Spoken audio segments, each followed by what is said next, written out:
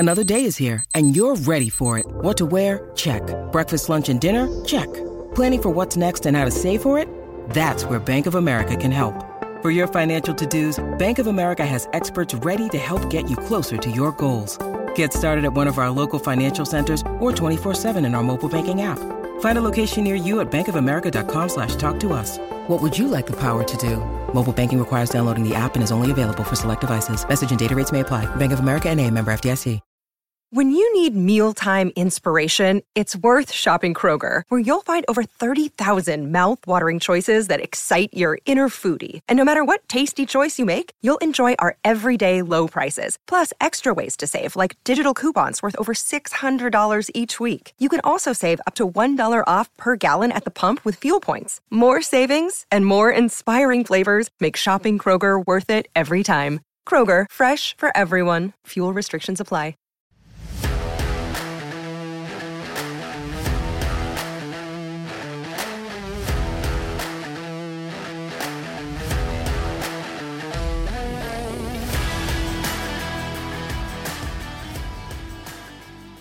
Rock is lit. Welcome to Rock is Lit, the podcast that takes listeners on a quest to find the very best rock novels and explore the propulsive energy and raw power of these stories about music, the people who make it, and the characters who love it. Rock is Lit is a proud member of the Pantheon Podcast Network. I'm your host, Christy Alexander Hallberg, author of my own rock novel, Searching for Jimmy Page, from Livingston Press. Find me on Facebook at Christy Alexander Hallberg, and Twitter and Instagram at Christy Hallberg. Visit my website at ChristyAlexanderHallberg.com. If you enjoy the show, please subscribe, follow, and spread the word. My guests for this episode are my rock and roll brothers from two other mothers, the Wolf himself, Mac B, and Action Jackson from the Ugly American Werewolf in London rock podcast. The Ugly American Werewolf in London is a weekly podcast about classic rock, hard rock, progressive rock, and heavy metal. Hosted by The Wolf, an American expat living in London, he and Action talk each week about bands, albums, and concerts they love, along with hot topics on rock music. Recorded just off Abbey Road in the heart of London, download and subscribe to The Wolf, another proud member of the Pantheon Podcast Network. Thanks for coming on the show, guys. Hey, thanks for having us. So we're deviating a bit from the regular Rock is Lit format. In this episode, Mac, Jackson, and I talk about our top 5 rock movie soundtracks. Because Rock is Lit is a podcast about the convergence of fiction and music, our picks exclude documentaries and biopics and the like. We're sticking to movies based on fictional plots, and we're talking about actual soundtracks, a compilation of songs used in the films as opposed to movie scores. So, let's start with this. What do you think makes a good movie soundtrack? Now, that's an interesting question. To me, it can go either way. You can either have music that is timely, that they put in there that you would know, or you can have stuff that really sounds great that comes from the movie. Like you've never heard it before, but it goes with the movie. So it goes either way. But a lot of the stuff that I know that we like is that you put in popular music into the soundtrack, and then it kind of you can do it. You can either watch the movie and listen to the soundtrack, or you can listen to the soundtrack on its own. It's got to have heavy hitting songs in it. I mean, songs that connect either because they're on the charts or because they're just good by good artists. But it should also trigger a moment and an emotion and a connection in the scene in the movie in which it's being played. Because you could put anything and just roll it at the end credits and say, yeah, House of the Rising Sun was the, end credits, or, Stairway to Heaven was in the end credits. No, you got to have a moment in the movie where it helps tell the story. And I think that's why I've chosen all the movies that I've chosen. And look, honestly, all of ours are pretty similar. And if we had a top 10, I bet 7 or 8 would overlap for all of us. Right. We're in a certain generation. There is some overlap in our list. So let's take a short break before we get into our soundtrack picks. Back in a minute with more Rock is Lit.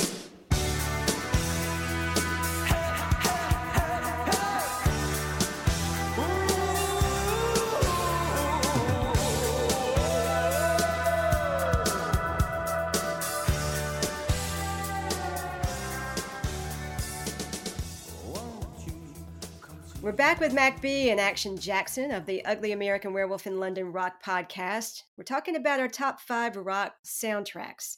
And we each have our own separate list. There's some overlap in them, but we each have our own separate list. However, we did decide on our top pick, and I don't even think we had to debate it. It was pretty quick that we came up with that. And I can't wait to talk about that movie and the music that goes with it. But first, Mac, what are your 4 picks? All right, so I don't know if this would be 5-2 or 2-5 or whatever. And on any given day, on any given hour, these could mix up a little bit, right? But it's always fun to revisit these. Most of these are things from when I grew up. I think the original one and a classic, a big one, is Fast Times at Ridgemont High. Cameron Crowe knew what he was doing. I can't remember the name of the producer, but the guy who produced the Cars before Mutt Lange got him for Heartbeat City, he did the soundtrack. That's why Living in Stereo is in there. Famous Phoebe Cates scene for all those young guys out there. And then let's see what else. Oh, Heavy Metal, the animated classic from Canada, with John Candy and Eugene Levy and a bunch of other CCTV alums, or SCTV rather, alums. A little weird, not for everybody, but look at the soundtrack. Stevie Nicks, Black Sabbath, members of the Eagles. I mean, it was contemporary, right? It came out at the time, and to this day, of the 16 tracks, 9 are done by members of the Rock and Roll Hall of Fame. Now, you could put together one that was you could put one together now that had all members in there. This is before there was a Rock and Roll Hall of Fame. Contemporary artists, making the records. Plus, people like Nazareth and Devo were the Blue Oyster Cult are on there, so Sammy Hagar. So, and it's great. The plot is maybe not, there's maybe not this great continuous line through it, but it's a great master of a soundtrack. I've never seen that, actually. Well, like I said, it's not for everyone. It's kind of something they would show at a midnight theater, like if Friday night is Rocky Horror, then Saturday night might be this, kind of thing. Because it's animated, but it's adult animation. Yeah, I remember my brother had the movie poster in his room he's 10 years older than I am, and I would go in there and look at it when I was a kid and think, what the hell is that about? Yes. An offbeat one, and one that might get, at some point with the Lost Boys. I don't know, it probably just hit me at a certain age, but, it has, like, Echo and the Bunnymen doing The Doors. It has Roger Daltrey doing Don't Let the Sun Go Down on Me. And I don't know, obviously it wasn't just the rock hits on there, and there weren't even really any big hits, which is kind of why I liked it too. There's also a score to it, of course, but I don't know. That one always just held a place in my heart. And then Valley Girl, oh my God. 80s classic. I mean, if you were watching MTV in 1982, 1983, just watch this movie with a young Nick Cage with all his hair and sensibilities about him, with Deborah Foreman and a few other folks that you might recognize. But like our number 1 pick, like the one we're reviewing, this actually has 2 different soundtrack releases. There was a second Valley Girl LP out, and if you can get your hands on the CD, that's a little bit of a treasure. You got to hold on. So that had Electric Avenue, Eddie Grant on it. Oh, it had Love My Way and Psychedelic Furs. I love that song. I Melt With You was on there by Modern English. I love that song. Yeah.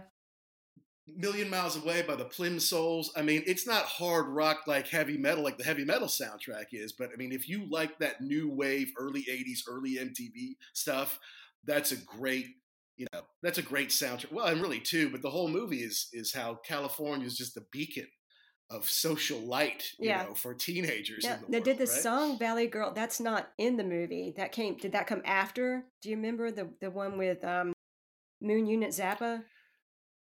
From Moon Unit? Okay. Yeah, no, I don't think so. No, it's not in the. Okay, Jackson, what you got? Well, I've got.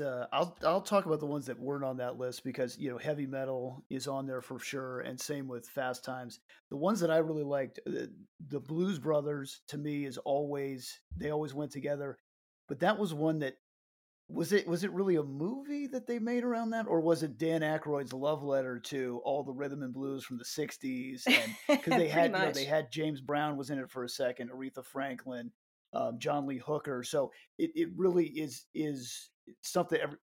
Well, look who was in their band, man. Yeah, the entire Steve the Colonel Cropper was in there. Matt Guitar Murphy was in there. It is actually crazy that you bring that up. When you go back and look, I mean, that was the Saturday Night Live band at the time. Mm-hmm. But then you look like Donald Duck Dunn was on a ton of stuff. They were big time session musicians.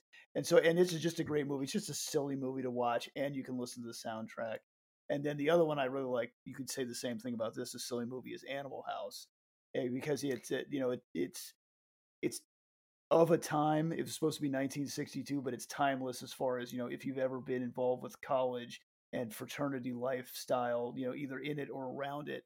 And then the great songs from the 60s that just hammer home just the feeling of the movie. I had that on cassette, that soundtrack. Nice. When I was 11, 12, 13, something like that. Yeah, I had that soundtrack on cassette, and I'd play it over and over. And just the sing with shout is so great in the movie. Okay, so you also picked The Lost Boys. Correct. And Fast Times. Mm-hmm. All right, mine are not ranked. You guys weren't ranking yours either, though, so that's okay. I didn't rank mine. They're just movies that resonated with me for whatever reason. So the first one I'll talk about is Almost Famous. Mm-hmm. It's All Happening. And that's from 2000. I love that movie. I was so excited when it came out because of all the little wink and nods to Led Zeppelin in it. And it, like the guy in the hotel, it may have been the Riot House in LA, wearing the t-shirt with "Have you seen the bridge?" And it was fun to sit in the theater and watch that and go, "Oh, I got that." And, of course, all that stuff's largely based on Cameron Crowe's experiences. It's interesting, the soundtrack. I was going to say, it's also Cameron Crowe. That's going to be a good soundtrack. Anytime Cameron Crowe, it wasn't Singles. Singles didn't really resonate with me totally musically, but the music in it was great, right? Yeah, he does what he's doing. Yeah. I love that. Well, it's interesting that the soundtrack for Almost Famous won a Grammy in 2001 for Best Compilation Soundtrack Album for a Motion Picture. It's just a great soundtrack. And it was, the first time Zeppelin actually not only gave permission for their songs to be in movies, which they didn't do that often, but they actually let him put some of them on the soundtrack. And they hadn't done that before. And that scene with Tiny Dancer on the bus is just fabulous. That's a fabulous scene, but I also love the one where he gets the call from Rolling Stone and his mom picks up the phone and I know my lady always gives me a hard time. Yeah, tell me about it. Yeah. Okay. Yeah. Crazy. What's your background, William? You a journalism major? Yeah. What college? Honey, I need you to do that thing that fixes the garbage disposal. Well, I certainly know how my lady gets when you don't snap to it. Crazy. Yeah, it's a great movie. And I also picked The Blues Brothers. It's just, that movie is just fun. And the soundtrack is fun. And it's just great to see all of these old guys coming back. It was the last time that Cab Calloway made a film appearance. So just all of and just seeing James Brown as the preacher at the beginning that's worth the movie. So I won't say, the rawhide scene. It's just hysterical. It's a little chicken wire. Oh, yeah. Okay, so I also picked Fast Times at Ridgemont High. How could you not? I think it's just the quintessential high school movie. And it just kind of started that whole thing. So many of the songs. It did start it though, Christy. No, I'm sorry, but just to jump in, it did start it. But my honorable mention, which I didn't talk about, was a genre of 80s high school cinema. And that's John Hughes, right? Honorable mention, The Breakfast Club, 16 Candles, Weird Science, Pretty in Pink, even stuff like Vacation, Lindsey Buckingham's Holiday Road. Mm-hmm. It was never an entire soundtrack. It was like they used them in the right moments, and it was very of that era. Mm-hmm. Again, that 80s kind of techno. John Hughes was amazing about that. And so while I couldn't pick any one of those, if you let me put together a John Hughes soundtrack box set. Wow. I promise that's something you're going to want in your stocking this Christmas. Absolutely. Now, but see, that brings up an interesting point because, like, let's take The Breakfast Club and take Simple Minds, Don't You Forget About Me. That was not, that came out with the movie. Like, when you saw the movie, you hadn't really heard that song before, but that became a giant hit and is now synonymous not only with the movie, but with the pretty much the 80s itself. So I think it can go either way with the music enhancing the movie experience. Mm-hmm. So my last pick is from the 60s. I love Easy Rider. It came out a few months before I was born. And I think it's such a landmark counterculture film. And the soundtrack is too. And I love how the songs that make up the soundtrack were carefully selected, kind of form a musical commentary on the film. And you've got things like The Pusher from Steppenwolf at the beginning when they're doing the drug deal, and then Born to Be Wild.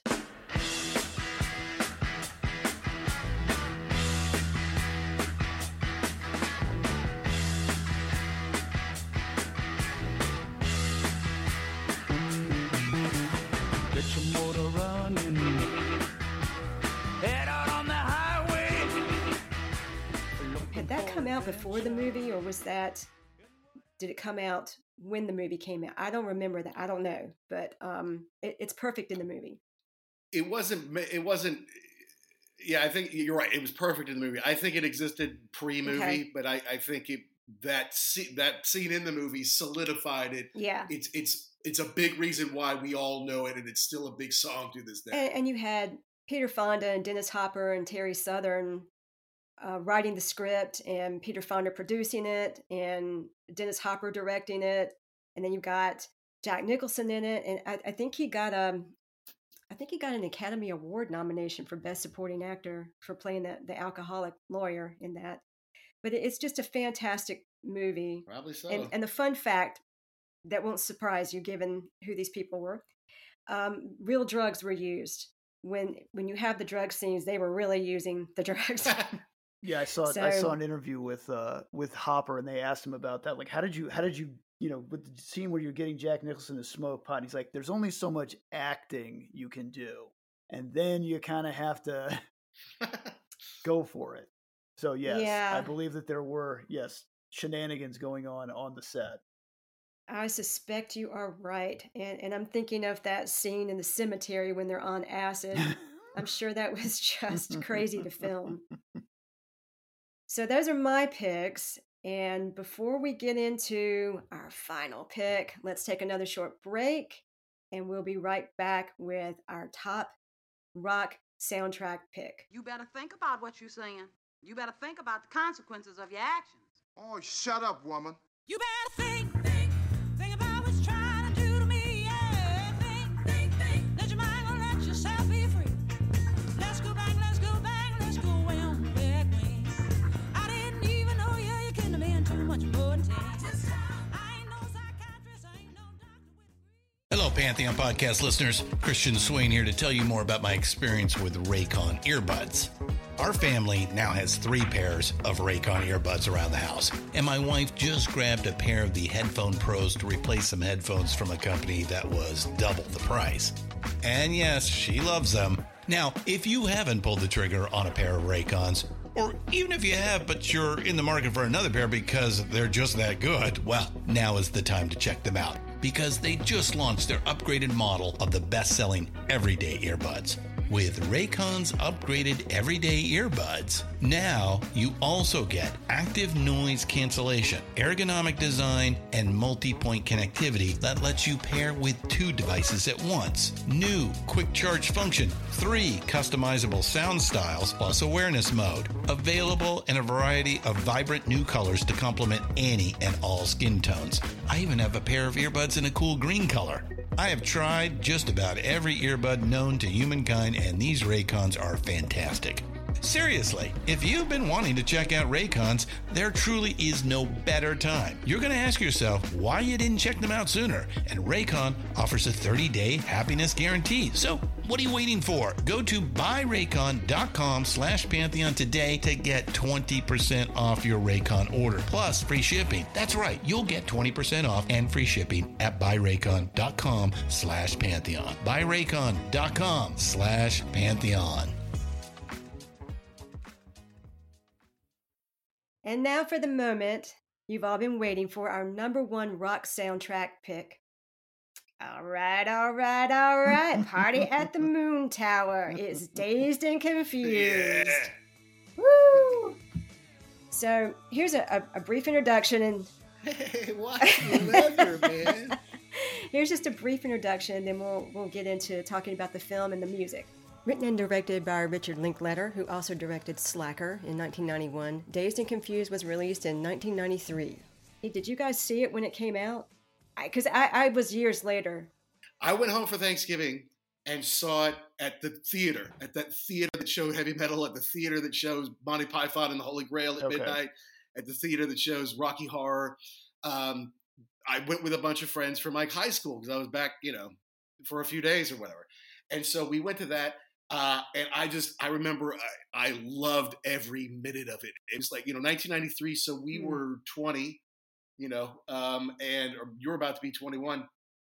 And yes, seeing this magical, mystical time in the 70s with all this music that you and I love, this like 70s hard rock and Aerosmith and Sabbath and Alice Cooper and Lynyrd Skynyrd and stuff that we like, plus some other stuff. It's like, oh yeah, we know that stuff. I don't know. It romanticized the time. It probably didn't seem that great to the kids going through it at the time. But I think it very much romanticized the way of life back then. The kind of an innocence, you got away with a lot of stuff. I don't know. It was fun. Oh yeah, if you can go to school with a marijuana leaf on your T-shirt, it's a different time. You can't do that now. Yeah, because I'm remembering that back now. Yeah, you came back and said, "Oh, you've got to see this movie. You got to see this movie." And at that point in time, I didn't have a TV or anything like that, so I'd never heard of the movie before. I didn't know what it was about. All right, what's this movie about? It's about the last day of school in 1976. Okay, but it has a killer soundtrack. You're gonna love the sound. So, all right, let's go. Let's do this thing. So a bit more by way of introduction. The film features a large ensemble cast of actors who would later become stars, including Jason London, Ben Affleck, who is a total dick in this movie, Milla Jovovich, Cole Hauser, Parker Posey, Adam Goldberg, Roy Cochran, Nikki Katt, Joey Lauren Adams, and the man himself, Matthew McConaughey. The plot. What plot? It follows a different group of Texas teenagers, as you were saying, Jackson, during the last day of school in 1976. Rolling Stone magazine's Peter Travers called it a shit-faced American graffiti, which I love. Nice. A couple of other things before we really jump in. For me, so much of what makes this movie great is the soundtrack, like you were saying. The music is absolutely essential in this film. Every song captures the tone and the spirit of what's going on in whatever scene the song appears in. And so in that sense, the music kind of acts like a Greek chorus, sort of augmenting the plot. And even in scenes where the music's almost subliminal, where you can just barely hear it, it's still amazing the attention to detail the director gave this movie. And I read that he actually made a mixtape cassette for every character that included the kind of music he thought the character would listen to, and gave it to the actors to help them prepare. And that was interesting. Yeah. So eventually the soundtrack was certified double platinum. Well, I went back and watched this in preparation for this show. And I mean, I've seen it enough times where I thought, yeah, you know what? I could do it without another viewing or two, but I went ahead and did it anyway. There's only one or two scenes in the whole movie that don't have music behind it. It's constantly, and you're right, every song is perfect for the scene. It adds to the scene. I really wonder what this would be without the music. I mean, I think it would be, the movie is pretty good. It doesn't, like you said, it doesn't really have a plot. It's more just, these characters and what they're doing for a day into a night. into the next morning. But yeah, it's the soundtrack that really drives it and helps you establish the mood and what's going on in each scene. Yeah. No, it's absolutely perfect. You couldn't make the movie without the music, and it has enough huge hits that everybody knows, but also has some hits like maybe you didn't recognize those. I mean, I didn't know every single song of that movie when I saw it at 20 years old. I hadn't heard every single one before. Of course, some are, Sweet Emotion, how they start the movie that way. They just kind of let it build slowly as they kind of roll some of the credits. And then when they do the opening, pop, then you see the big orange Camaro in the parking lot. They're driving around smoking. I'm like, all right, now here we go. Then they took like 15 minutes to set up the characters. And then they went back into using music, to describe every event, and yeah, like you said, some of it is just perfect. Like when they're busting his ass, they're saying no more Mr. Nice Guy, it just perfect spots. But we can get into that. Yeah, I mean, we could just almost go down the soundtrack because I went back and watched the movie. I hadn't seen it in a year or two, and went back and watched it the other day and was sort of noting the songs as they appeared in the movie and appreciating so much how relevant they are to the scene. Like the School's Out is the next song, I think, the Alice Cooper song, and that's when school's out. And there's poor kids, there's poor junior high kids who are now going through this rite of passage. They're going to be freshmen in high school, and the deal is that the incoming seniors in high school are going to chase down the boys and paddle them, and the girls, the incoming seniors, are going to chase down the girls who are incoming freshmen and do all kinds of awful things to them involving ketchup and mustard and eggs and hot pavement and so on, and air raid and all of that. So we've got School's Out, which is the perfect. I wonder how many movies that song has been in, how many high school movies that song has appeared in. Good question. Fair question. I don't know. Yeah. And especially after this one too. Mm-hmm. No, and it was on the first soundtrack too, right? Because they did eventually do two soundtracks. Okay. Wow, the first one did so well. Let's put out the ones that didn't make the first one. And yeah, they put it on there because it wasn't just that these were the key songs. They knew these songs would sell a double platinum record. Right. So I'm getting ahead of myself, but I just the question came to mind. The Hurricane by Bob Dylan, that was not on the original soundtrack, was it? I mean, it was in the movie, but not on the soundtrack. No, you're right. It wasn't. Yeah. It was not on the soundtrack. And what prompted me to buy Desire by Bob Dylan, because that was really the only record that you could get it on. It's like, I have to have that song because of its role in this movie. Because them walking, I know we're getting ahead of ourselves, but the three of them, the three generations, McConaughey, Jason London, and Wiley Wiggins, the old man graduate, the rising senior, the rising freshman, walking in there and they do like a Miami Vice slow motion thing on it for a while, Yeah. And it's so cool. I'm like, wow. And that was an amazing song. And then, you learn about it. Well, yeah, it's a protest song to get Reuben Carter out of jail, which of course I did nothing about when I was 20 years old in 1993. So yeah, it's another, powerful use of a powerful song. You think, well, that's not a big deal. It's just them walking into the arcade or whatever. It's like, no, man, that was a big scene in the movie for me. So the next song that we hear in the movie, if I'm not mistaken, is Jim Dandy. And it's like the chase ensues. Ben Affleck and his crew are going after these poor boys to beat the crap out of them, basically. So that's what's going. And, I mean, who did that song? Black Oak, Arkansas. Right. Yeah. Black Oak, Arkansas did that song, and it's got more of an old school feel to it.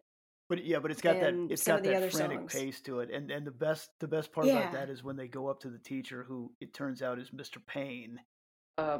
Mr. Payne, sir, every second that you could let us out early would really increase our chances of survival.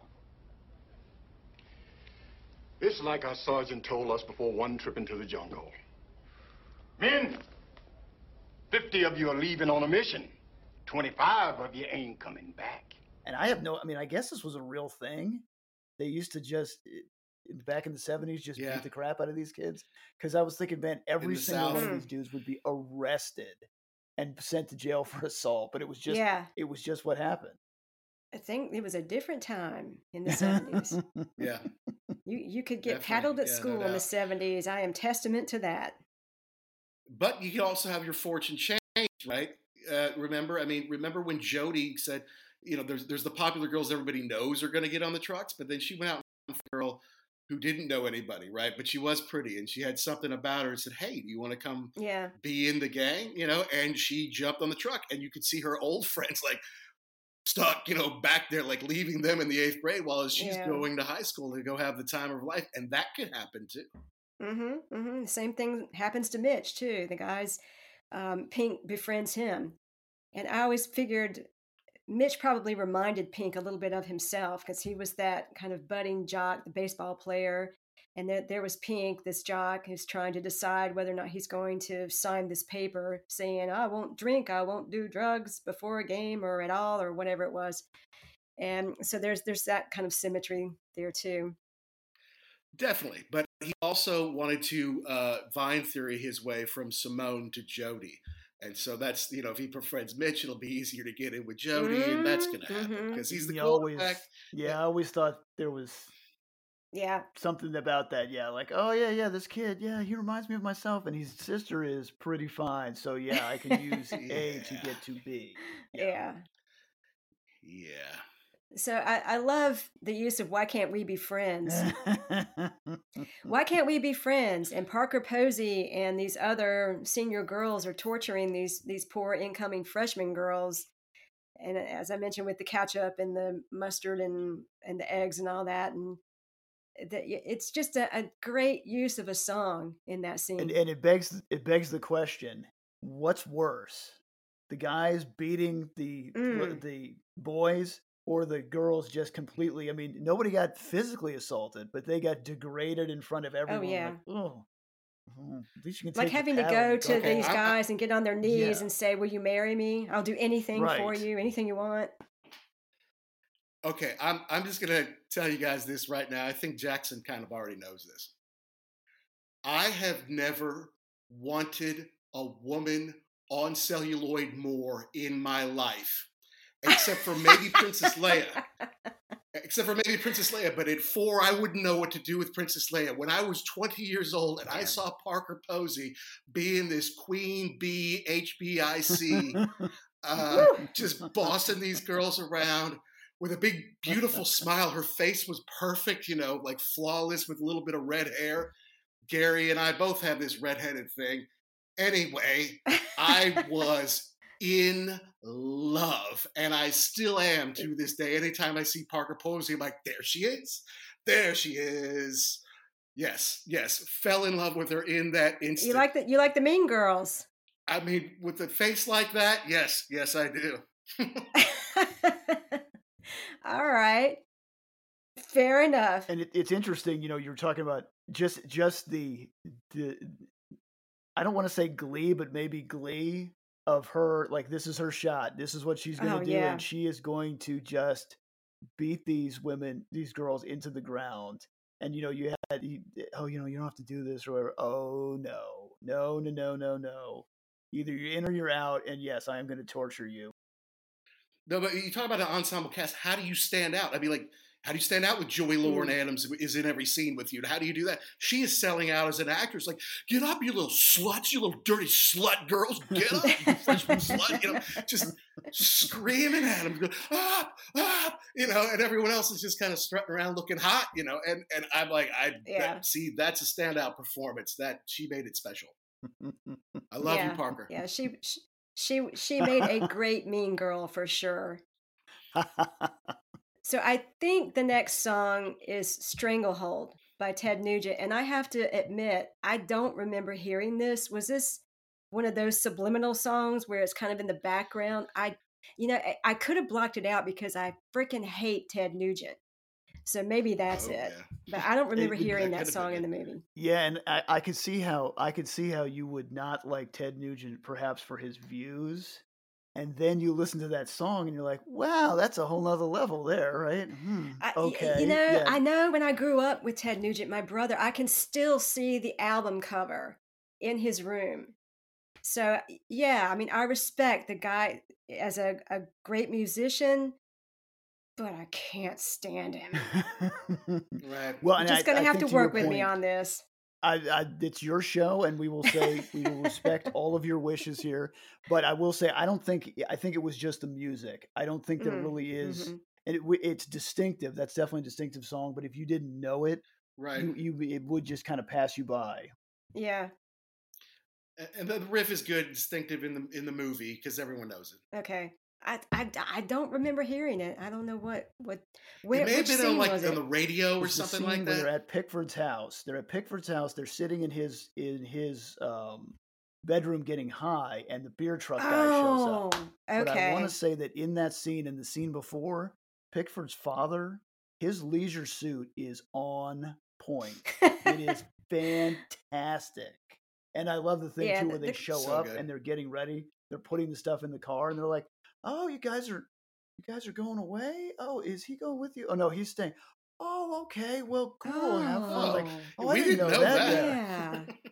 Okay, have fun. Yeah, and then Well, got the wrong too house, bad right, the man? keg showed up early. It's just too bad. I know. So the next song I think is Free Ride. I love that song. Yeah. And I remember listening to that as a kid over and over. Edgar Winter Group. This is seniors' parents find out about the keg party. The kids are getting ready and heading for the party that's been canceled, or they're going to the arcade. So I mean, another perfect use of a song. The mountain is high, the valley is low, and you're confused on which way to go. So I've come here to give you a hand and lead you into the promised land. So come on and take a Promised free land. ride. Love it.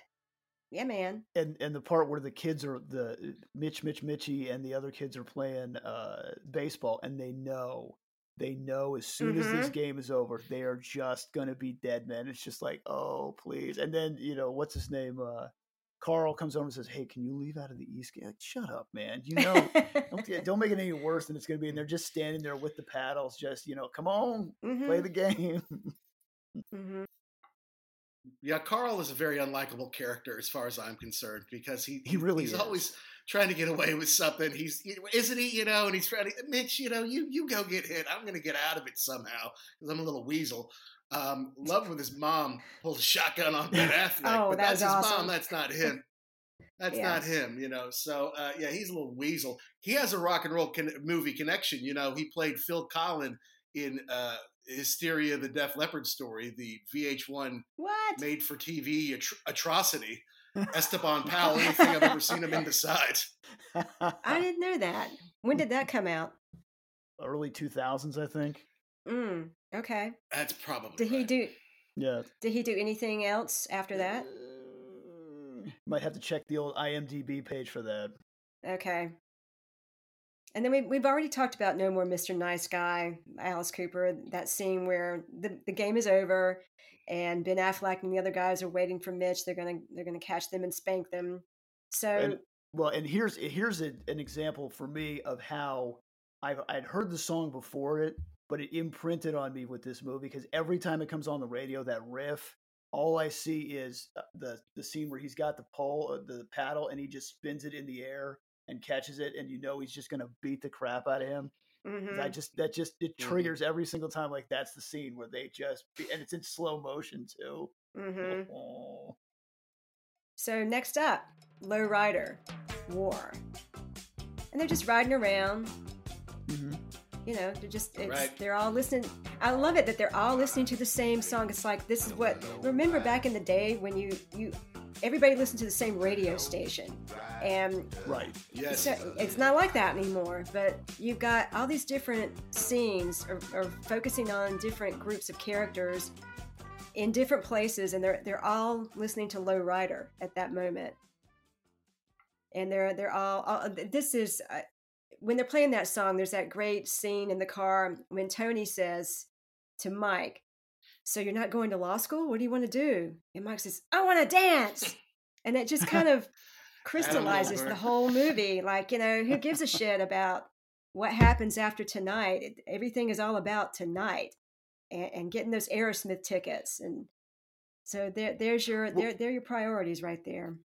And the thing is too, like what struck me, and I don't know if I'd thought about this before, but So you got the two groups of people. You've got the middle school kids who are going to be in high school, and then the high school kids who are going to be seniors. And for the seniors, it's like, this is it. They know this is the run to the end. High school is going to be over, and they're looking forward to it, but they're also like, ooh, what's going to happen after that? You have the whole McConaughey thing where it's like, yeah, I could go back to school, but I'm working, and he's still stuck in high school, and Ben Affleck, who it's funny because you forget that he's in that, and then you see him as a very young person, because that was before Good Will Hunting came out. The dude who failed out twice and should be gone, but he's still there, holding on. And then you got these kids who, it's the same way, like they're going to high school, but like they're not little kids anymore. They're moving up in the world.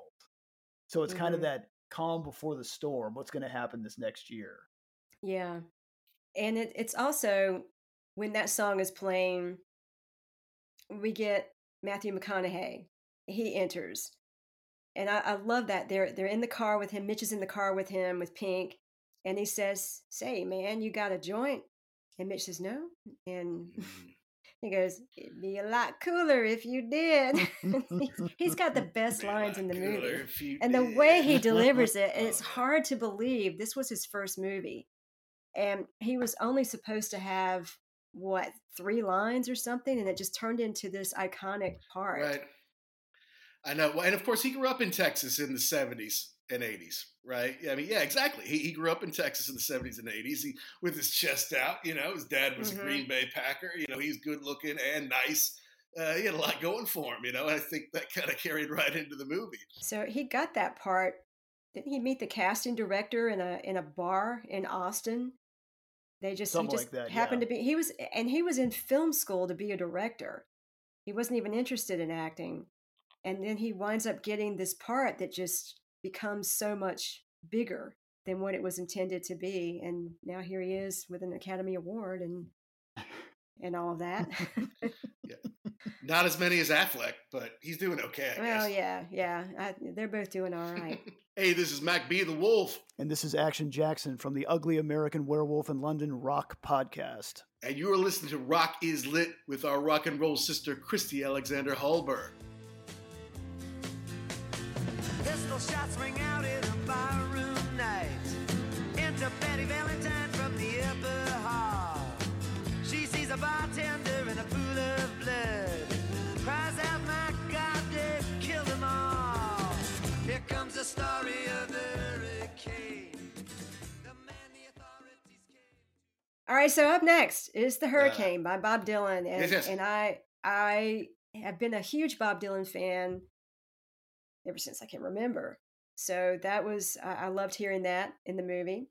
And it's just the guy, like you were talking about, this entrance that they make into the Emporium with that song.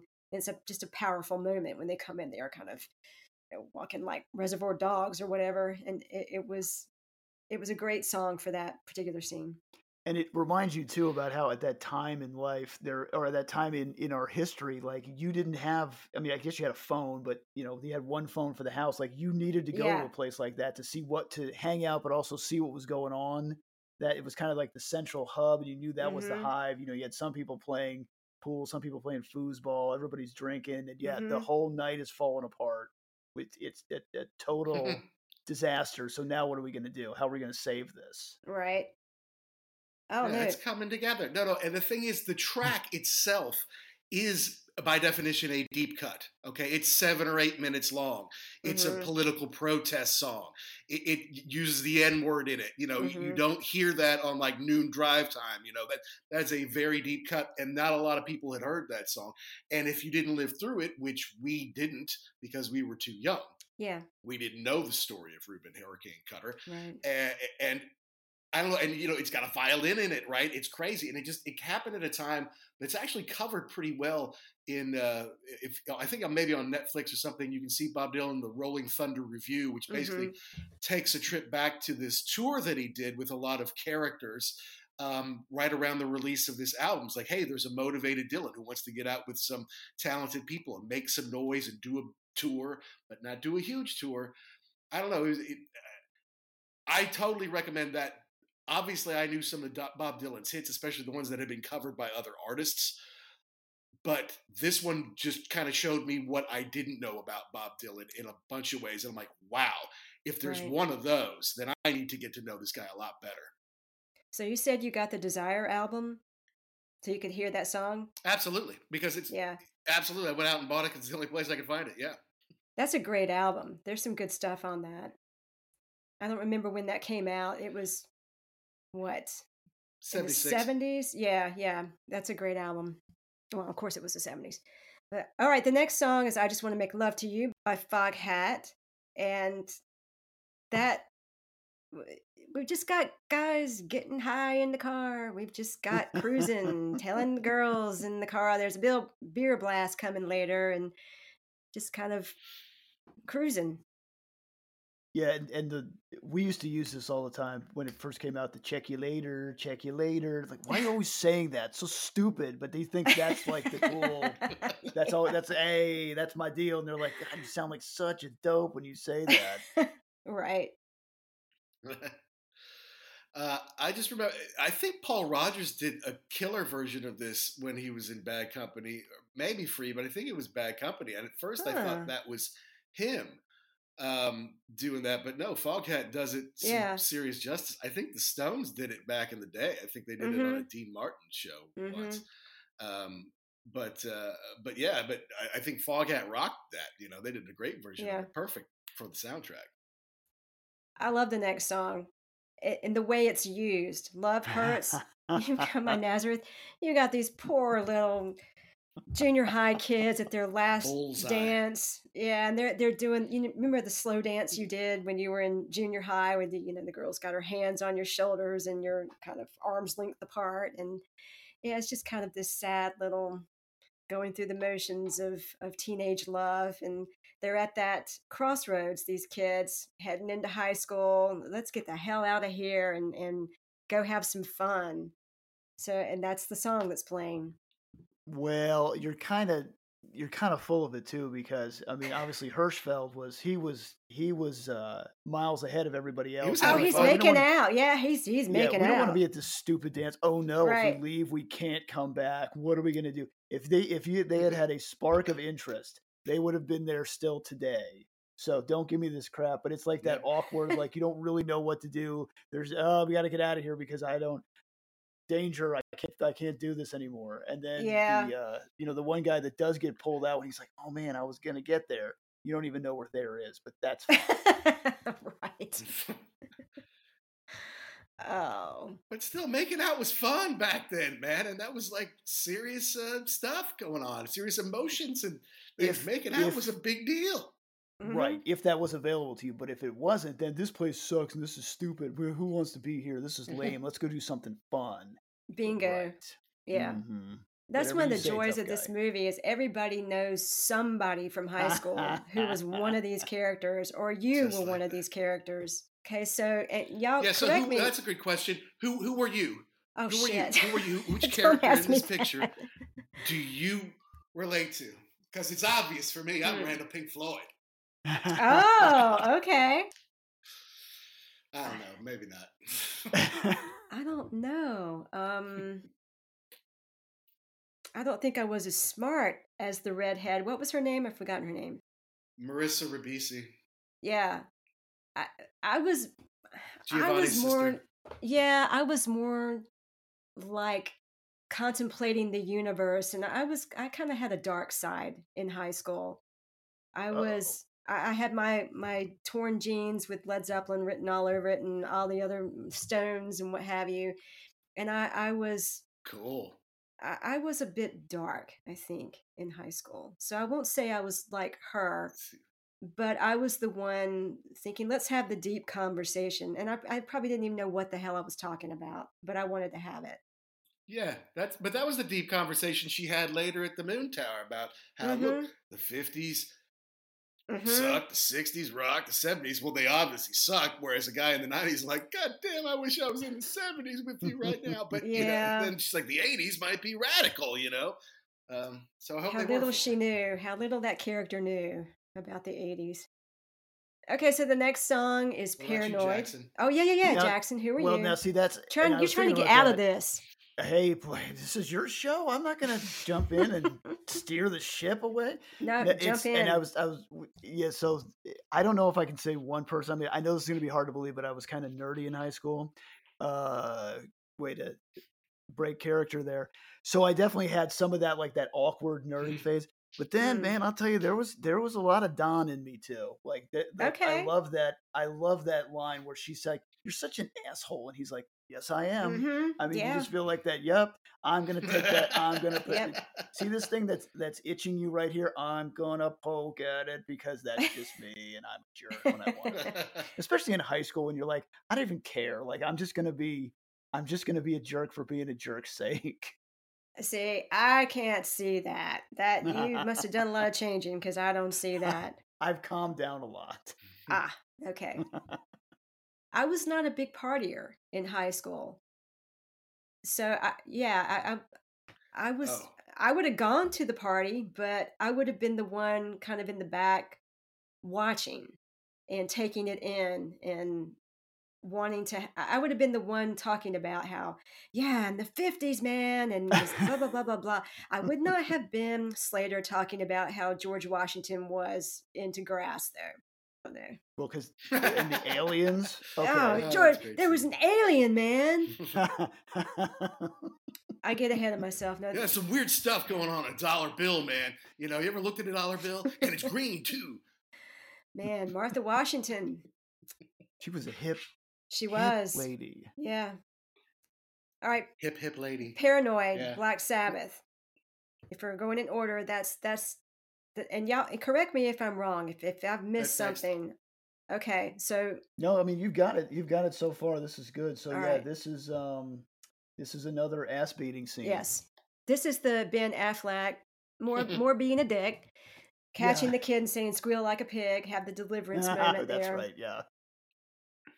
So that's the scene that inspires them to get revenge on him. Well, I mean, it's like the icing on the cake of what he's been doing. And it's funny too because like at the beginning it looks like Affleck is friends with all those guys like the football players, but I don't think really anybody liked him. Like he like kind of tolerated him because he was around and I think he was somehow involved in football. But yeah, push comes to shove. Like when he walks off, you know, gets into his car and drives off in disgust. No one's really that sad. Oh, hey, come on back, buddy. No. He does it very well. Interesting side note on this song. This song is the reason I no longer possess the Dazed and Confused original soundtrack anymore. Because you remember Derek, who we went to the Metallica show down in South Florida, his dad took us on a cigarette boat, Jackson? Yes, I do. Well, does he still have your Derek copy? came to my room. Yes, or well, who knows where it is now. But he came to my room at like 3 a.m, knocking on the door. Dun, dun, dun. Mac B, hey, do you have Paranoid by Black Sabbath? And I'm like, what? You know, because he's like loaded and he really wants to hear this song in a major way. So I'm like, okay, I've got it on this cheesy Black Sabbath best of, which I should have given him. It was one of those BS CBS special products. It's probably like $5. Oh, the nice or ones. I could give him Dazed and Confused. And I gave him the Dazed and Confused. Like, well, I'll probably get that from him in 2 days or so. Yeah, that's gone to drunken revelry. So I still have number 2, which I think is harder to get, but yeah, number 1 is long gone. Okay, we need to do a search for him on social media and find him and make him give you your CD back. That ain't right. All right, the next song, Never Been Any Reason, Head East. Love it. Never telling me why, Save my life, I'm going down for the last time. Woman with the sweet loving better than a white line. Bring a good feeling, ain't had it such a long time. So they're just hanging out, waiting to find out if there's gonna be a beer blast. Some more hanging out, waiting for the beer blast. So trying to flip bottle caps and look cool. Oh, Jackson educated me back in college that this was Head East. All right. Like, you know, everybody knows, you know, all these like one-off, you know, one-hit wonders of the 70s or whatever. Like you might know, you know, the Runaways, you might know whoever.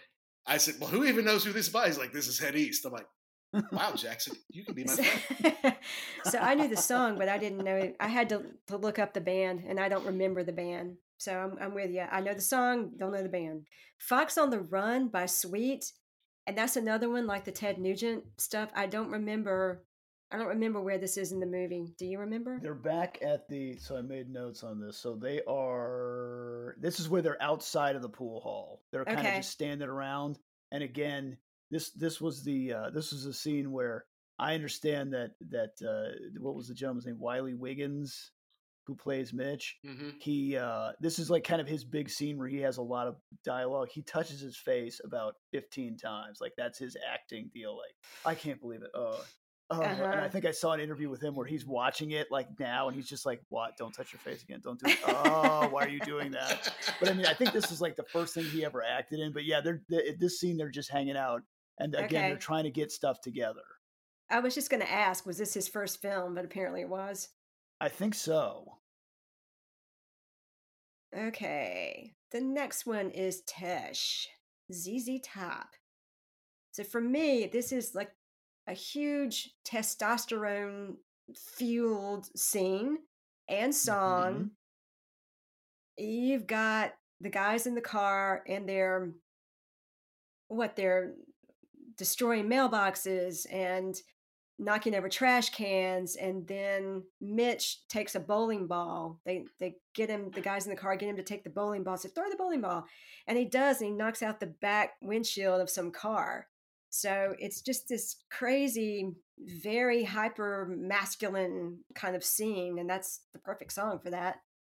Yeah, you're combining two favorite things. Yes, littering with the trash cans and then destroying the mailboxes. And then, yeah, like you said, the bowling ball at the end, which somehow was in the back of Pickford's car. Nobody ever explained that. Yeah. But that's fine. But yes, it could only be done in a car full of guys. Up next, Rock and Roll Hoochie Coo, Rick Derringer. This is just more at the arcade. Yeah, this is more driving around. But it's when they win the money for the first kegs, right? They're shooting pool, and they win the bet, Mm-hmm. and they get the first money for the keg. And then they're like, "Hey, you guys go get first. I'll go collect for the rest." Like that was it. Yeah. And then Lord Have Mercy on My Soul, Black Oak, Arkansas. What was going on during that? Yeah, I remember that one. There are three that I just don't remember, and that's the third one. So the next one, Slow Ride.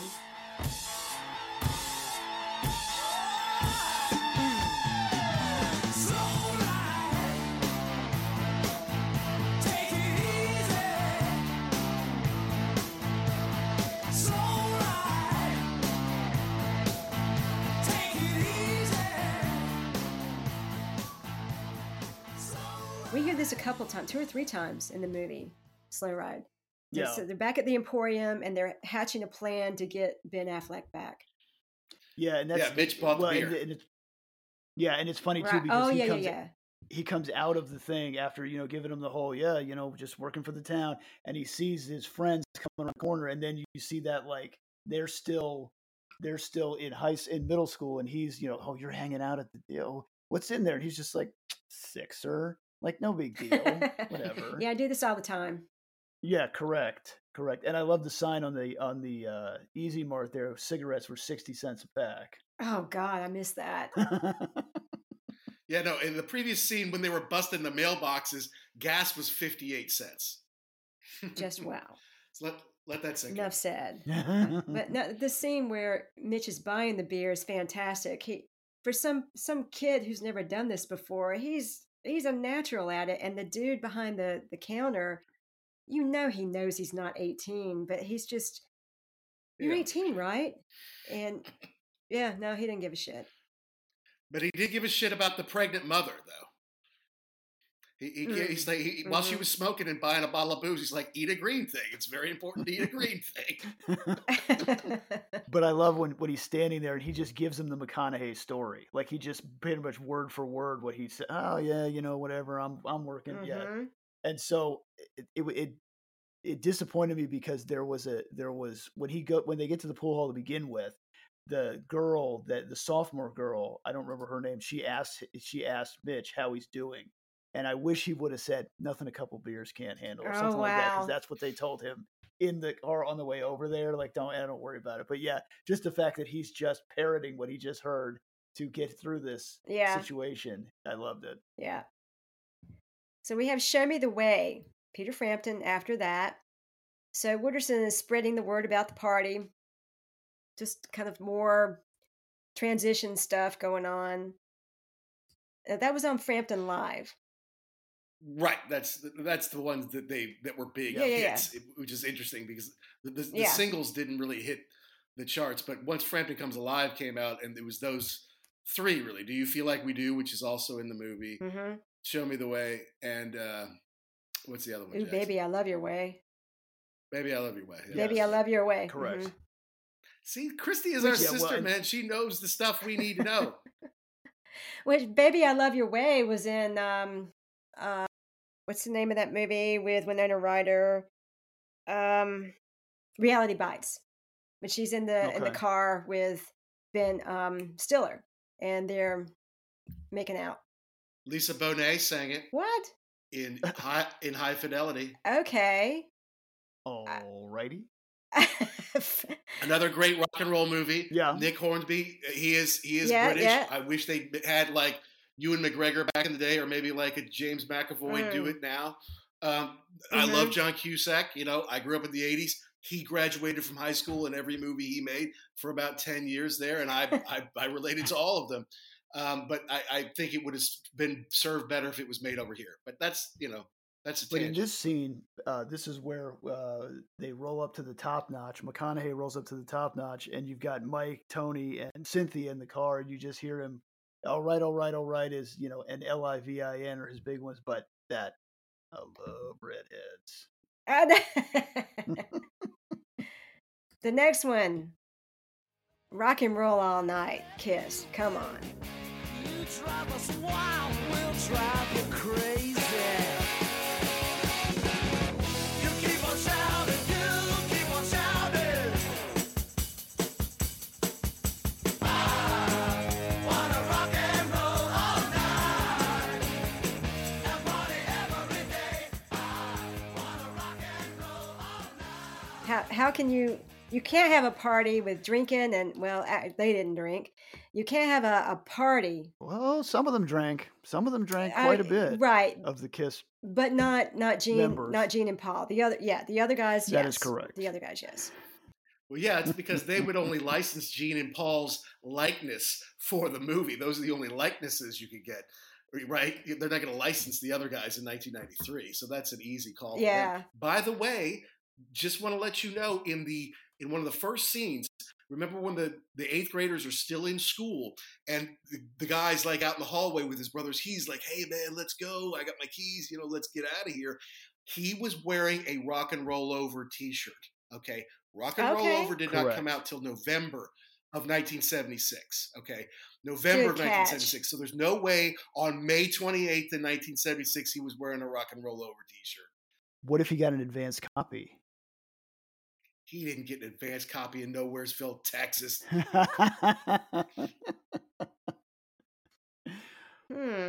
But they did tease this because they had they showed you the Paul and Gene I guess likenesses in the back of the car a couple of scenes before that. Yeah. But yeah, at this point in time, yes, you could not have this movie about a giant party without Rock and Roll All Night. No. Okay. The next song is Ballonnaise, ZZ Top, and it's just the party in the woods. The Moon Tower scene, I think they captured extremely well with the music, as far as when you're riding up there and you're listening to Rock and Roll All Night. And although this one is more of a background one, it's still on point, but there's going to be a few others coming up here that I think encapsulate exactly what was going on so well and provide the emotional background for which Linklater and then obviously the actors can kind of do their thing. So we've got another Frampton song coming up. Do you feel like I do? Okay, again, off of Frampton Comes Alive. Yes. Sabrina is flirting with Tony. Do you feel like I do? Wink, wink, wink. Uh-huh. Wink. Yes. It's interesting how the different guys, they have the different dynamic of people in the class. You have like, you kind of have when they walk in and there's, what's his name, Clint, like, the alpha male guy who's just looking to fight. Right. And then you've got the kind of, other people that are just looking to get stoned. And then you've got, kind of Tony, he wants to be cool, but then he's kind of, they want to talk about neo-McCarthyism and stuff like that too. So yeah, he's got this connection with this girl who he met before just by chance. It's interesting to see that little dynamic develop. Okay, so next song, Right Place, Wrong Time, Dr. John. So we've got Mitch walking, I love this, walking around, he's drunk, walking around drunk at the party, and right place, wrong time. I mean, do you even know where you are right now? And then there's Pink in the truck talking with Benny about the pledge he doesn't want to sign and whether or not he's even going to play football. So another example of a great song and a great scene. Right, and what I love too is the walking around. Perfect. The walking around when you're just, you can still function, but you've had a little bit to drink and just kind of like, just looking around like, who's here, man? Who is this person? Who's this? Just kind of getting the vibe.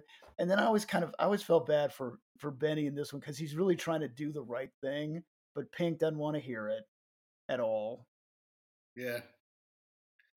No, it's perfect for Mitch. When you're exactly right, Jackson. When you're walking around, you got a little buzz on, and the way Dr. John sings it, like, I was in the right place, but it would have been a roll time, and it's kind of got a little buzz on it. You can kind of tell, and he's kind of drift around. I was like, oh yeah, here, drink some more.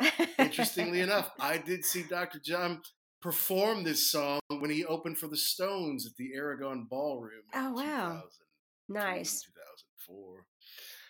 And Bono came out that night, to sing It's Only Rock and Roll with Mick. But having a little bit of that kind of Louisiana soul piano and have him do his thing on there, I'm like, man, this guy's not that good. And then he did that song, I'm like, all right, I know why this is pretty cool.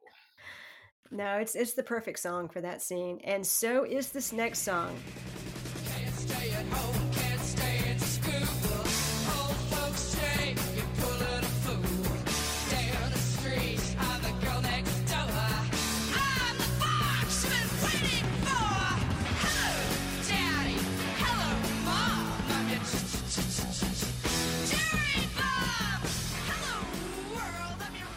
Cherry Bomb by the Runaways. And when that song comes on, then the camera focuses on the senior girls dancing. And I can't remember which character it is, but one of them just kind of does a face plant on the ground. And she's just so wasted. So that's a great song. And I think this was one that I had never heard this song before. Oh. Yeah. I'd never heard this one before, so to kind of do it like, who is this? Like, oh, it's the Runaways. I've never heard of the Runaways. It's Joan Jett and Lita Ford from back in the day. Oh, this is badass back then. So I'm glad they included some kind of deeper tracks and deeper cuts from deeper cut artists also. Right. Yeah, that's my girl. And then the next one, it's my girl Parker, just flailing around. You saw her bonging beers earlier. I was like, okay, she's not there to like drink and be social. She's there to get messed up because you see her bonging the beer. And there she is, like spazzing out. Joey Lauren Adams or Simone comes through. Boom, she trips, and that cracks Parker up. And then she falls on the floor and starts pushing her over. And she's still just a mean, but having a blast, right? Laughing her ass off, big smile on that face. Mm-hmm. Oh God, I still love her. That's your girl. Oh. But then she's kind of staggering around, like she doesn't really, she's kind of get her bearings, and then she sees the freshman girl, and bammo, she's back. She knows exactly what to do. Air raid, and then it's like, if you don't do this right now, I'm gonna make the rest. I'm gonna make next year a living hell. And then you're thinking, is she gonna remember this? No, I hope not, because if she does, she means every word of what she says. Yeah, that was a good time for Sabrina to not obey that order, because what are the odds she's going to remember this in the morning? Right. Plus, she's got Tony to defend her. Yeah, don't do it, Sabrina. Right. Yeah, because he could stand up to her. I don't think so. He would run screaming away. Yeah, he's not much of a match for Parker Posey. So the next song, the Alien song, this is when Mila Jovovich is playing the guitar, and this is actually a song by her. And we don't get much of it, but it just kind of inspires this amazing conversation. Slater starts going off on the aliens, man, and George Washington, man, and the dollar bill and Martha Washington. That whole scene is just fabulous. It's like quintessential high school stoner history that he comes up with. And I think that song that she sings, that's the only speaking part she has in the whole movie. I don't think she has any other lines. Yeah. Well, and guys, look, if you watch the credits, like she's third billed. Like, you know, it was Jason London and then, you know, her boyfriend or something like that. And then she was third because at the time she probably was the bigger name because she was a model and she had been in a couple other things. And everybody else was completely unknown, you know, so they kind of put her third. I'm like, you put her third, you know, what did she say? Or his dad said, "Are you having a party here tonight?" She goes, "No." And that's it, you know, like that's her line other than her, you know, she doesn't say anything. None of the movie is about her. She's just on Slater's arm all night, you know, I mean, but third on the bill. Yeah, but that song opened up that great dialogue, or really a monologue. What'd he say? George Washington, man, he was in a cult, and the cult was into aliens, man. George Tote Weed, man. Absolutely George Tote Weed. Are you kidding me, man? He grew fields of that stuff, man. That's what I'm talking about. Fields. He grew that shit up in Mount Vernon, man. Mount Vernon, man, he grew it all over the country. But you know what? Behind every good man, there's a woman.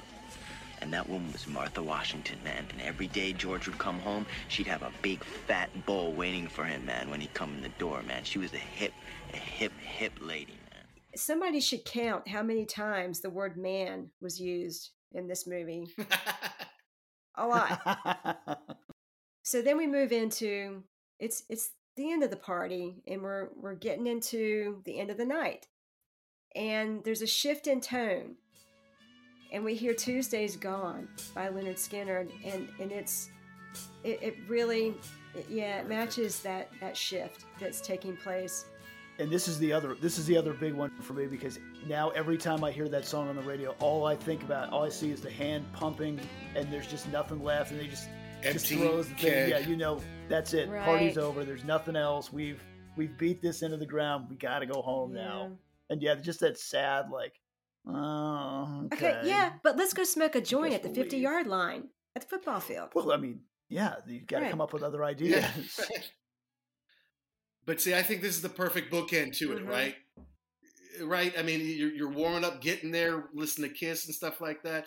In the middle, there's some good ones, including when he was loaded, "I would in the right place." Right. And then, you know, and then you end with, "Here's Tuesday's Gone." You know, it's over. It's the night's over. Let's wind it up here. Look, I lived in Jacksonville off and on for 10 years, so you every fifth song on classic rock radio is, of course, Skinner Jackson. Well, yeah, if you're in Florida, I would imagine so. But it also, you get this feeling that because in that scene, everybody's saying goodbye to everybody. You know, see you later. But there's a feeling of tomorrow is not going to be the same. School's out, and what's to come. There's that incredible feeling of a shift that song underscores so well. And then they are on the 50-yard line, and then there's that. And I think the crux of the film really happens at that 50-yard line. The conversations that go on, and Don Dawson is saying he wants to look back on these years as, I did the best I could. I played as hard as I could when I was stuck in this place, and all that kind of thing. And what was it, Pink saying, if these are something, this is not a quote, if these are the best years of my life, I'm going to kill myself. Yeah, something like that. And there's that whole conversation that takes place there is interesting. Remind me to kill myself. Yeah. Yeah, no, because he's not just the quarterback, right? I mean, he's not just I'll go to school and I'll marry my high school girlfriend, we'll go to college and as a quarterback, and then I'll come home and sell insurance, you know, whatever kind of thing. Well, the other guys are like, yeah, let me do my best. But he's also with the nerds, right? The thinking kids, right? He's a good writer. You know, he's thinking, I shouldn't sign this pledge. Whereas, you know, I had to sign those pledges. I will not do drugs or smoke whatever, anything during the season. We all did. Absolutely, we did. Yeah, absolutely. Yeah. And then I did whatever the hell I wanted to anyway, because, the star player was my buddy. That's what the guys are telling him. Just sign it and do what you want. But you get this sense that he doesn't want football to define him, and he doesn't want authority telling him what to do, even though he'll be able to look the other way. There's just that feeling of I'm not gonna fuck the man. I'm not gonna do this. Wow. Right. But you said you might be like Marissa Ribisi or whatever, but I'm not like Randall Pink Floyd. I was not the quarterback of the football team. I was not trading, Jody for Simone at a party at the Moon Tower at any time in my life. That wasn't who I was. But the whole, yes, I'm an athlete, and I also want to think, and I also want to be in the school musical, and I also want to have a few beers with my buddies, maybe even smoke a joint every once in a while. You don't need to be telling me what to do outside of, run this sprint, do this drill, run this play. You can do that all day. But once we're off campus, and that's you his don't tell me what to do. And I love that he has that conversation with Wooderson, who talks about rules, and as you get older, it's just going to get worse and worse. And he says, let me tell you this, the older you do get, the more rules they're going to try to get you to follow. You just got to keep living, man. Livin. I love this man. I love this character. I love this movie. It's just perfect. I can't believe that was his first role. He's just perfect. People who don't like Matthew McConaughey are nitpickers. They're jackasses. If you want to pick it, Matthew McConaughey's not a great actor. He's not whatever, man. All right. That's all I got to say to the haters. Do you know where he got that? Do you know where he got the all right? He was listening to The Doors. There was a live album, and at one point, Jim Morrison goes, all right. He does it 4 times. And Matthew McConaughey was in the car about to shoot the scene, scared shitless, because he's never done this before. It's his first role, his first scene, the first words, even though it doesn't appear first in the movie for him, but it's his first scene ever. And he's sitting in the car going, who is this guy that I'm playing? And that came to mind, and he thought, okay, what is the character about? Cars, his car, music, partying with my friends and the ladies. And he's looked around, he said, okay, well, I got the car, I'm partying with my friends in the car, and listened to some cool tunes. all right. 3 of the 4. And it just came out. It wasn't scripted. It's brilliant. It just works. I mean, that's great. Bless his heart, when he dies, that's going to be on his tombstone. Well, and you don't even have to be talking about him or any movie. You just say that and you know exactly who that's coined by. And I don't know for sure, but I'm going to guess that was Live at the Hollywood Bowl by The Doors, but I could be wrong about that. I'm not saying that because I've heard them do that. I'm just guessing. I don't know. Yeah, I don't know. And I believe when he accepted his Academy Award, that was the first thing that he said when he got up. Oh, right. All right. Last thing. Of course, everyone was waiting for that. Oh, was it the last thing? Okay. Yeah. I was watching that, but I don't remember that. So that would be perfect. Of course he would say that. That gave him his whole start. So you can either be annoyed that stuck with you, or you can respect it, appreciate it, and embrace it. It sounds like he has. Okay, so not the last song. The next to the last song, I think, is Summer Breeze. So we're getting into the dawn. And I love this song. What a light, soft, kind of poppy song. Well, not really poppy, but just a light rock song. Love Seals and Crofts. Dawn's breaking. Mitch is making out on the blanket. It's yacht rock. Okay. And you think to yourself, I wonder what happened to Mitch. Yeah. Oh, there he is. Now we catch up to him on a blanket, spread out. Way to go. Because they did tell him, hey, just tell him they need a ride because we left you. It'll work. King. They did.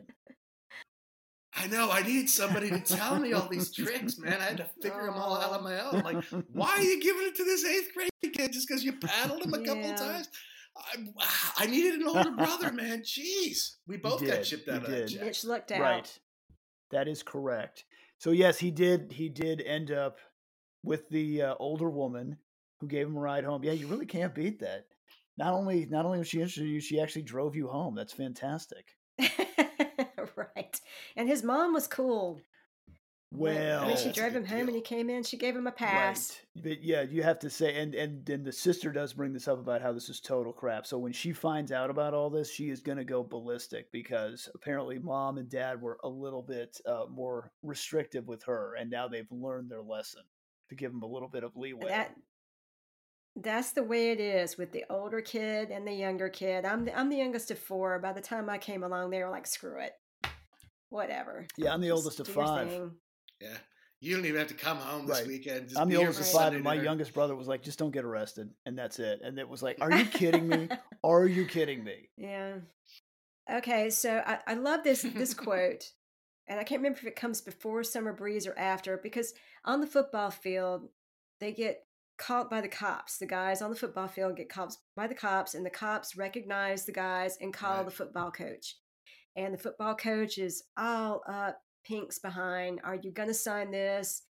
And don't hang around with these losers and all that kind of thing. And then Pink delivers this great line. I got to go, coach. Me and my loser friends got to go get Aerosmith tickets. Top priority of the summer. I might play ball, but I will never sign that. So there you go. Yeah, and because he's the starting quarterback, he can totally get away with that. It's not like they're going to say, well, we got a chance at a state championship, but we're going to sit our starting quarterback because he won't sign a piece of paper. No way. Not even in Texas. Yeah. No way. Now, I will have to point out the fact, too, that in that scene, Coach is driving a Bronco, and that car would probably be worth about $80,000 today in that condition. It's beautiful. It looks brand new. That's one of the problems I have with this movie now, rewatching it. The cars are all too nice. No high school kids have cars that look like that. Yes, the paint jobs were all way too too nice. Right. Like, no way, dude. These are hand-me-down trucks. They're from the 50s and 60s. You can't tell me the paint's They'd all have dents in them and rusted up and things falling off because that's a high school kid's car. You're right. It's, granddad's truck that he gave you or something. You're like, oh, cool. Is that a 58? This will be awesome. The only one I'd maybe give you a pass on is Pickford, because obviously, they get to his house and mom and dad have the big Cadillac that they're loading up to go to the lake or whatever. Maybe him, but everybody else, they would just be bombed out pieces of junk. Okay, y'all, we're at the end of the movie. Aww. So Mitch goes home. Yeah. It's dawn. He goes into his room after having that interaction with his mother. And he puts on his headphones and he plays Slow Ride. And you get the feeling that, he's transitioning. This is a pivotal moment for him, what he's gone through in this day. And now he's moving into his high school years where he's going to be going through some of the things that the seniors who have been torturing him were going through. And there's that, like, this is just beginning, but it's also playing on the car radio when Wooderson and Pink and Slater are heading off to get Aerosmith tickets. So it's just in Houston. Yeah. And I like that scene too, because even though you've got the party ending, you've got the the thing about the football coach, you got Mitch going home. That scene about how McConaughey says, "I got my 3rd win. Come on, we got to go." There's that hopeful driving. Like, you know what? It's going to be okay. We're going to go get Aerosmith tickets, and that's another whole thing too that makes me sad, because now it's like, oh, I need Aerosmith tickets. Hold on, click, click, click. Got them. Okay, pull. I mean, no, you had to put some sweat equity into getting those tickets. You had to go stand in line. Correct. That's right. Hey, Jackson and I camped out together for Rush tickets. Ask a kid today if they have to camp out to get tickets. What for? Yeah, it's all the Ticketmaster just tells me what to do, and I just click it, and then it's on my phone. You don't even have tickets anymore. Everything's electronic. So you've got nothing invested. Well, I mean, the money, but Right. you don't have that sweat equity. Correct. in it. Correct. And to be, I mean, if they were okay, so you figure they don't say they're in Austin, but they're in Austin. That's like a 3.5 hour drive to get to somewhere in Houston to buy those tickets. That's a big commitment. They really wanted to see Aerosmith. Yeah. So some fun facts about this movie. You know that scene with Wooderson when he says that great line, "That's what I love about these high school girls, man. I get older, they stay the same age." Mm-hmm. And then there's a girl who walks past. Yes, they do. It's hey, Well, it's Renee Zellweger who walks past. Oh, really? Okay, because she's from Austin. Yeah, although That's right. To whoever's credit that is. And they made Texas Chainsaw Massacre remake together. Oh yeah. Okay. McConaughey and Renee Zellweger did. Yeah. One thing about that scene though that I didn't remember, but then I remember this time he says that, I keep getting older. And one of them, like, I don't know who it is. It's like, man, you're gonna get arrested. Mm-hmm. Another fun fact: the casting director Don Phillips was also the casting director of Fast Times at Ridgemont High. Okay. Nice. Another fun fact. Key, very important to know. Yes. Yeah, another fun fact: the director. It's called Dazed and Confused, but the director couldn't get the rights to the Zeppelin song Dazed and Confused. So they still use the title because it sort of underscores the state of mind of the characters, which is just sort of aimlessness. But it really wasn't until Almost Famous before Zeppelin started granting the rights to be on soundtracks. Do you have any more info on that? Because that's interesting. If he had gotten the rights, where would he have put that in the movie? Because that's real slow and heavy. I don't know, like maybe when they were smoking up in some That's a good scene, question. But yeah, it seems like most of the other songs are kind of like they're light and they're kind of moving along, and that one is real slow and heavy. I don't know where that would have gone in the movie. I don't know. This is an interesting fun fact. In October 2004, 3 of the director's former classmates from Huntsville High School, whose surnames are Wooderson, Slater, and Floyd, filed a defamation lawsuit against Linkletter, claiming to be the basis for the characters on the film with similar names. So the suit was ultimately dismissed, but there was that kind of dust up at that time.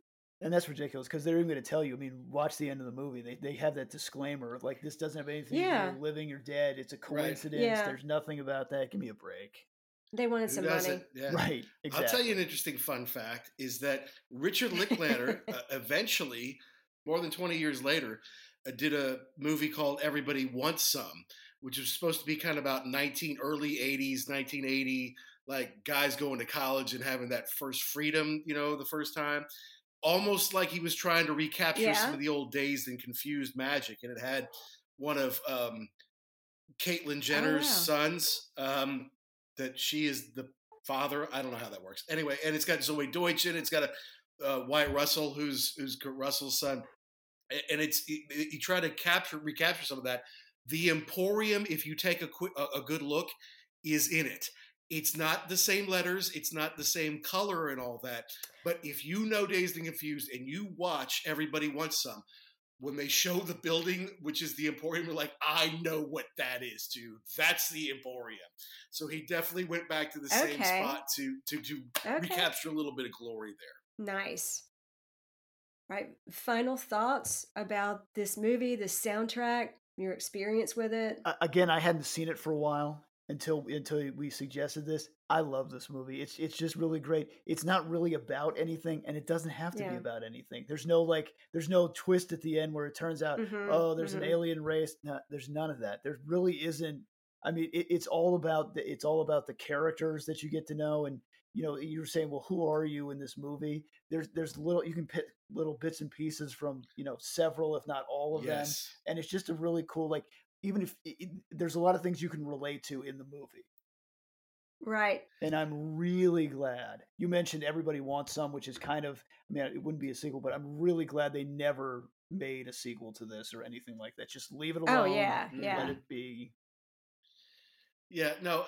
Exactly. And I think, Jackson, for you and me, because of the time that we saw this when, you know, it had just come out. We're just a couple few years removed from high school. All this is 15 years before we graduated from high school. Mhm. It wasn't so long ago that these things had happened to us in some kind of way. So it resonated, right? Like Breakfast Club really resonated for us. It didn't resonate for my dad because that wasn't his experience. You know, maybe The Big Chill, which had a great soundtrack of its own, resonated for him because when it came out, that made sense of where he was in his life and his friends and that kind of thing.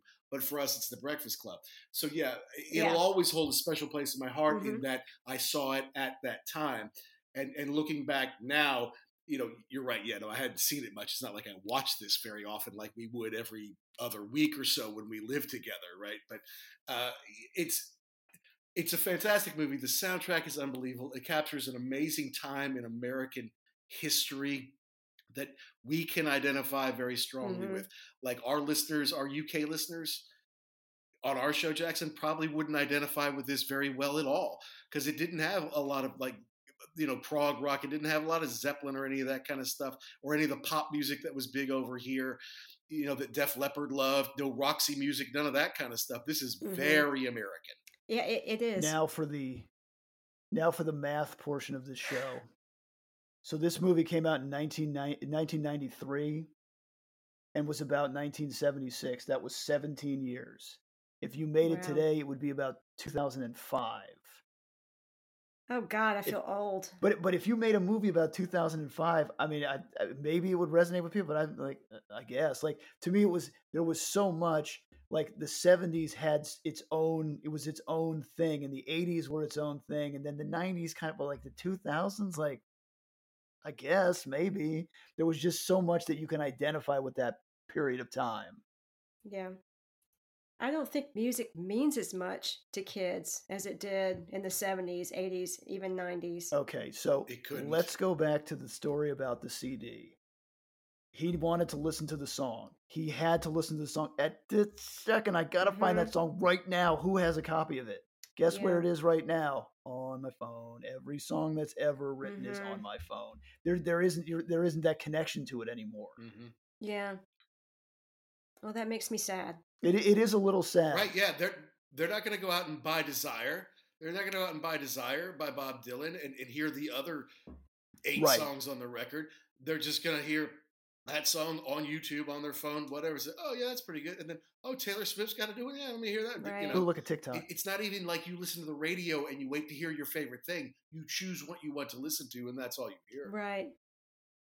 So there's so much that people are missing out on because of that. Which is great for me now. Well, yes. Right. It's fantastic. I mean, it sucks for young people, but it's great for me. I control my own destiny. Yes. It's very nice. Well, that's all, folks. Those are our top 5 rock soundtracks. Thanks so much for coming on Rock is Lit, Mac and Jackson. This was a blast. I had a great time. Thank you for having us. Thank you for being here. Check out the Ugly American Werewolf in London Rock podcast, a member of the Pantheon Podcast Network, wherever you listen to podcasts. And we're done. This was great. We love you, Christy. Thank you so much. All right.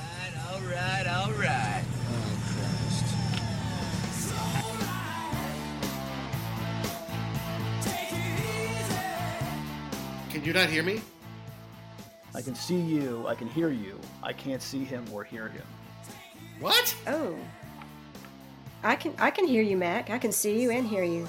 Are you going to have fun editing this one?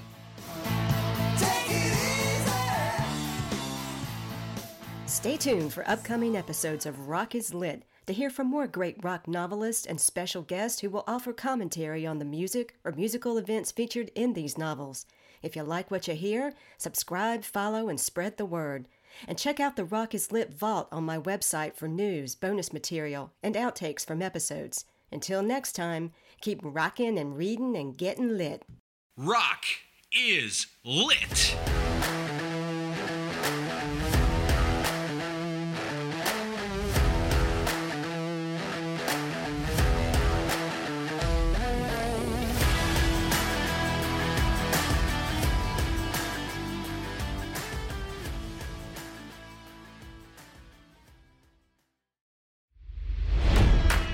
It's NFL draft season, and that means it's time to start thinking about fantasy football. FantasyPoints.com features industry-leading experts and prognosticators using proprietary hand-charted data to help you score more fantasy points. FantasyPoints.com is the place to go for whatever kind of fantasy football you play. Whether you play fantasy football, daily fantasy sports, or do a little bit of everything, Fantasy Points has the meticulously researched content to guide you to victory. And why wait for the fall? Fantasy Points also covers the new spring football league, the UFL. Join the guru, John Hansen, Scott Barrett, Joe Dolan, and other massive names in the fantasy football universe with an exclusive offer. Use code Pantheon for 15% off any Fantasy Points package, including the all-in package, with access to every article, tool, and data nugget that Fantasy Points has to offer.